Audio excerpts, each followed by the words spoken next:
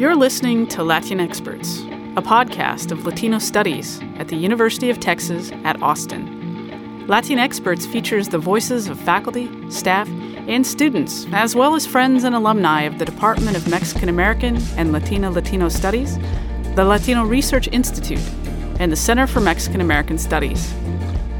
Join us for this episode of Latin Experts.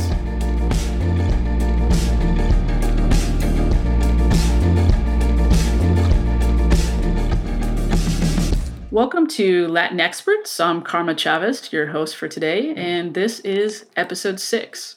Over the past several weeks, leftist organizing and academic communities in places like New York, Madison, and Indianapolis have been dealing with the aftermath of revelations that some of the loudest and wokest members of their communities, Jessica Krug, C.V. Vitolo, and Satchel Cole, were actually white people masquerading as Black. This type of racial or ethnic fraud is unfortunately not new. Many made connections to earlier revelations from 2015 about the Spokane NAACP's former director, Rachel Dolezal's similar anti-Black race fakery, and UC Riverside professor and radical feminist Andrea Smith's false claim to Cherokee heritage, a claim she still makes despite being asked not to by the Cherokee Nation. What's up with these frauds? Should they just be canceled? Do they tell us something about the state of identity politics and left-leaning social movements and academic spaces? Do they tell us something about white identity politics? Are the cases of playing Indian and putting on blackface comparable, or how should we discuss them in relation to one another? Are these frauds government agents? So many questions and so little time, but to help me unpack some of the stakes of these recent revelations, I've invited two esteemed guests. First, Joseph M. Pierce, a member of the Cherokee Nation, is associate professor at Stony Brook University. He is author of Argentine Intimacies, Queer Kinship in an Age of Splendor, which came out last year from SUNY Press, and he's also a University of Texas at Austin alumna. And we also have Zaire Denze Flores, an associate professor of sociology and Latino and Caribbean studies at Rutgers University, and a member of Black Latinas Know. Her research focuses on understanding how the urban built environment mediates race, class, and social inequality. Welcome, both of you, to Latin Experts. Hi, Karma. Thanks for having me. Definitely. I'm so excited you both are here. And I'm going to just jump right in because there's a lot to unpack here. And so one of the responses to these cases of racial or ethnic fraud is to reify or naturalize biological understandings of race rooted in blood. So how do we have these discussions without falling into problematic understandings of racial purity or racist biology? And Joseph, I'm going to pitch that to you first. I think that's a really important question because it asks us, what is the difference between race and belonging? Race is a concept and a structure that has evolved over time, but always in a way that is that marginalizes certain communities because of a presumed phenotype or blood quantum in the case of indigenous communities, and it leaves out it usurps our own understandings of who we are as people and our own ways of belonging to each other as a community.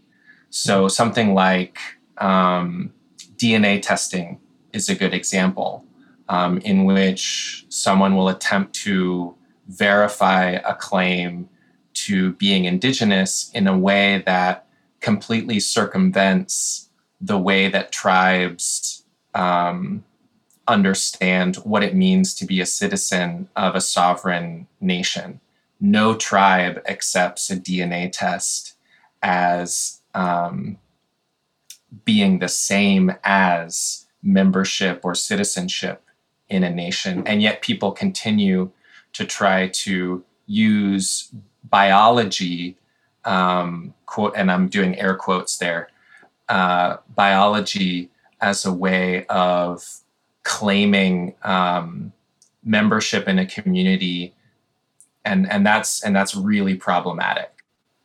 Mm-hmm. Mm-hmm.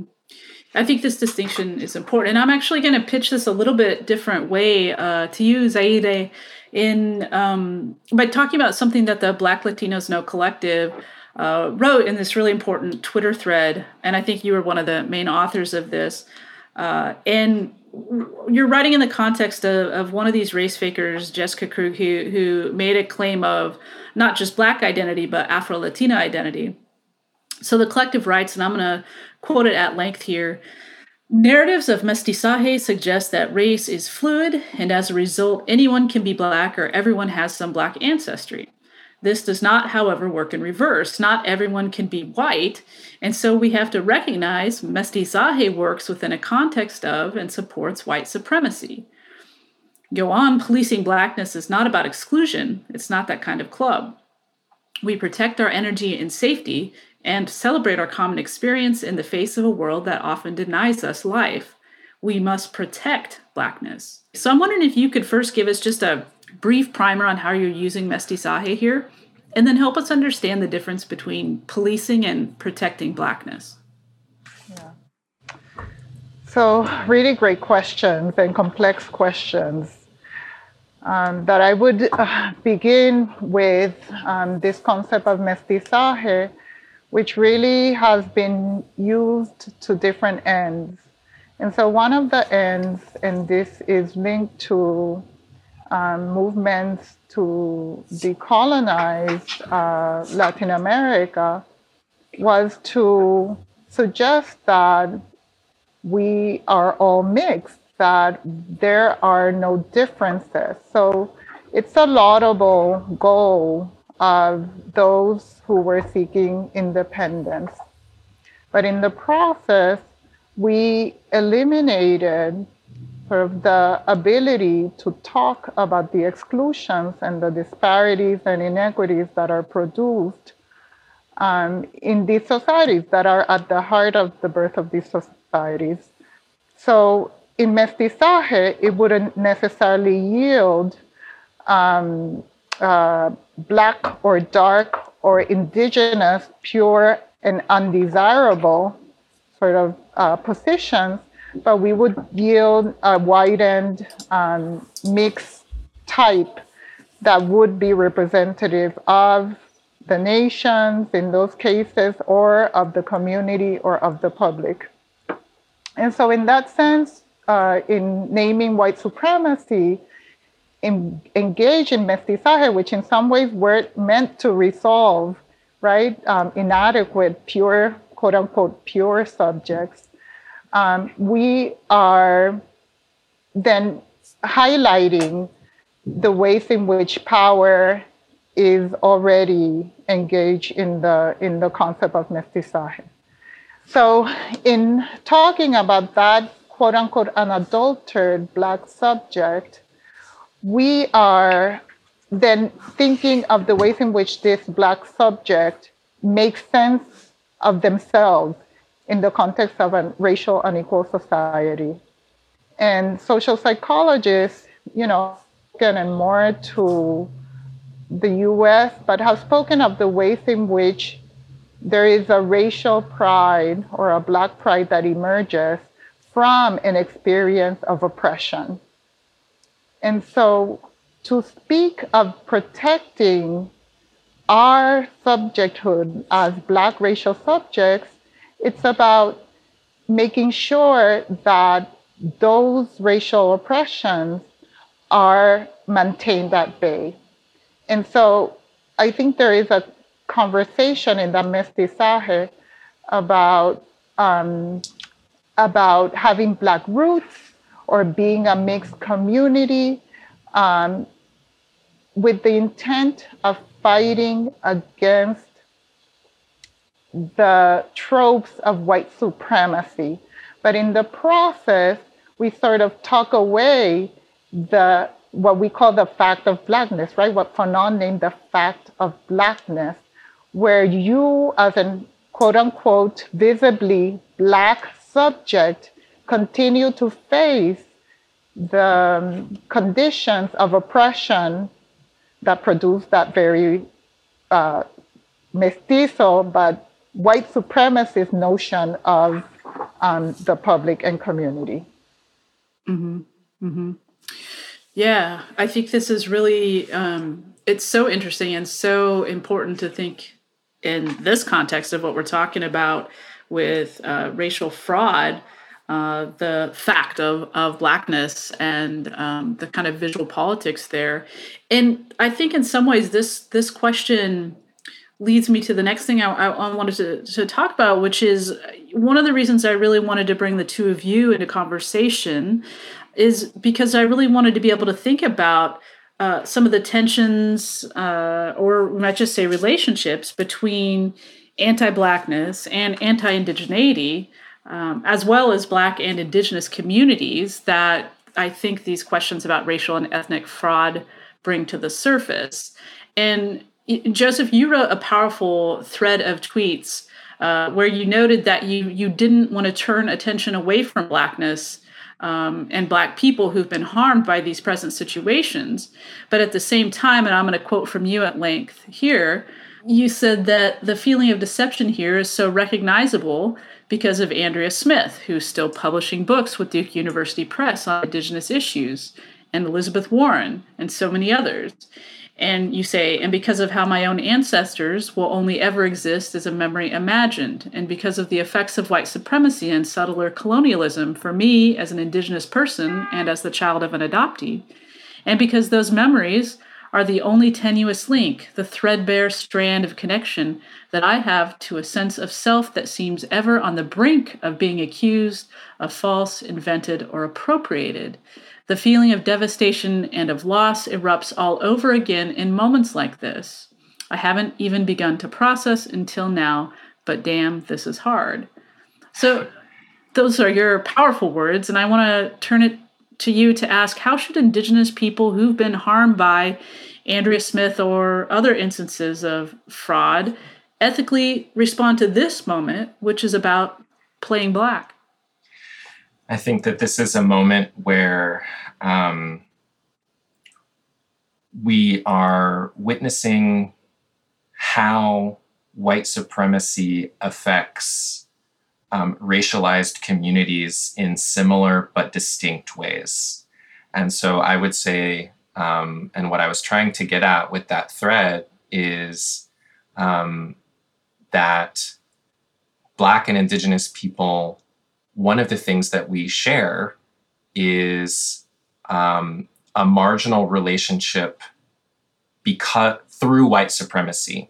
So we are all living in a white supremacist world, and the Americas as a concept, as an epistemological space, and as a built environment is predicated on Indigenous dispossession and the enslavement of Black people. That's the foundation of contemporary capitalist modernity.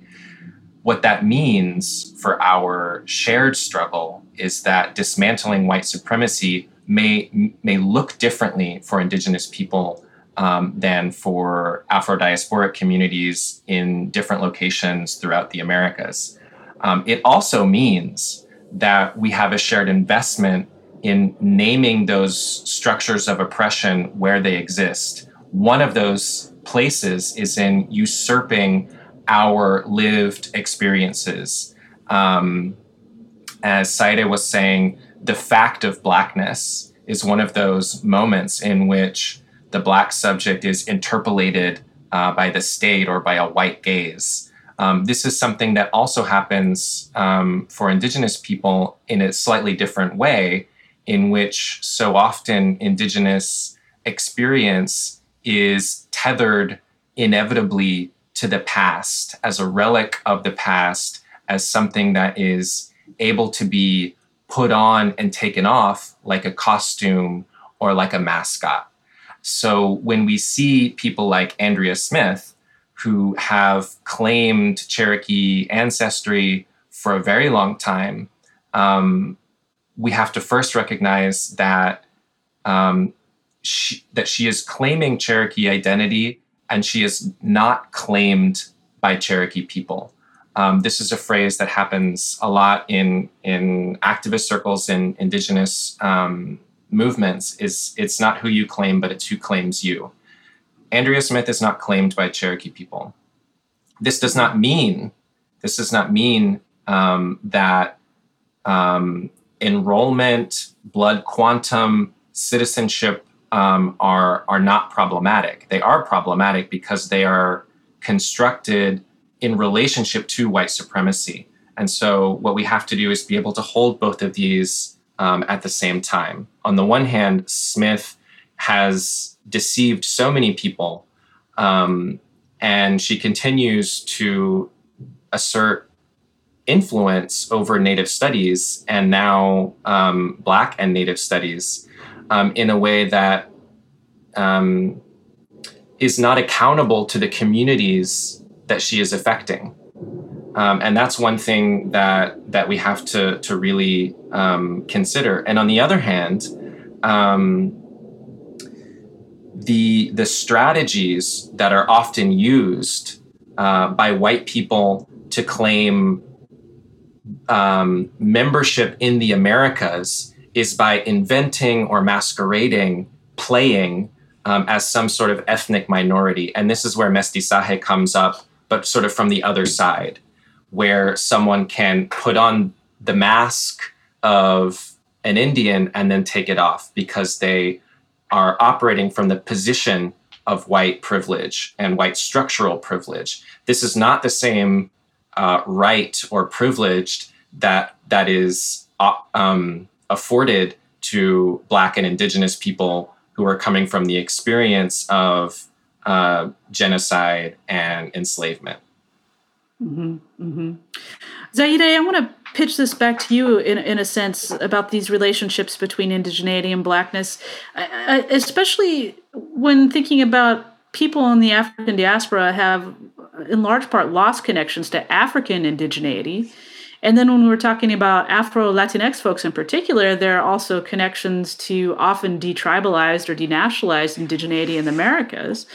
And so it seems this relationship maybe isn't, as clear as it might seem to some people on Twitter.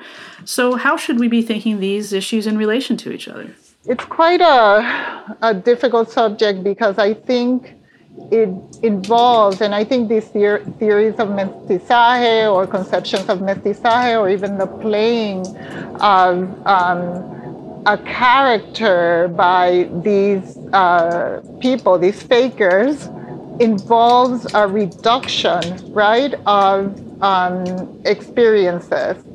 And in the case of Latin America and the Caribbean and how it manifests for Latinx communities in the US, there is such a broad range of experiences and relationship between Afro-diasporic communities and indigenous communities. So to phrase the question in the context of the Caribbean, where the indigenous is exalted as sort of like a solution to Africa, right? Like as a escape from Africa, it's a quite different premise of posing it for Central America or South America or even Mexico.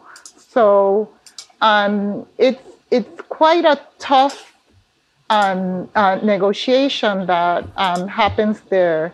Not to say that, the legacies of freedom and sovereignty that are circulated around Afro-diasporic and indigenous communities are not very real and have existed, right, throughout in the Americas. But to the question of how then do we think of the fakers and this context, Joseph mentioned these ideas of mestizaje, right, of indigenous and African and Spanish ancestry coalesce to create a sense of like everyone is everything, so we don't know what anybody is. And so that leverages these identities or qualities that people decide to attach themselves to in order to make claims of authenticity. And I think it's very interesting the types of qualities and characteristics that then are drawn or referenced. So in the case of Krug, these qualities, things like poverty and sexual violence, and are kind of reference that really reveal more about a white supremacist or a white gaze of these Afro-diasporic and even indigenous or excluded communities that really miss, right, the very experience, the racial experience in this case of being Black, Latina, and then offer this mestizaje kind of conception as a front, right, for these very rather complex sense of self that is really being articulated by a Black Latino community. Yeah. I think that's exactly right. And it's profoundly sad as well. I told you that this time was going to go quickly. And as a matter of fact, it has, because we are pushing up at the end of our time together. So we're going to have to leave it there. But I hope maybe you'll consider participating in the listening party we're going to do. But I really want to thank you both for being here today. Zaire Dinze Flores and Joseph Pierce for being here. Thank you so much. Thank you. Thank you. That was very fast. I know, it goes so fast. And I also just want to mention the Latin Experts Collective, which is comprised of faculty and research staff in Latino studies at UT who helped me to think through how to frame this episode. So big thanks to them. And thanks to all of you for listening to Latin Experts. Hi, all. This is Ashley Nava Monteros, the Communications Associate at Latino Studies. Thank you for listening to this week's episode. Make sure to check out the Latino Studies Instagram page. Follow us at Latino Studies UT to keep the conversation going.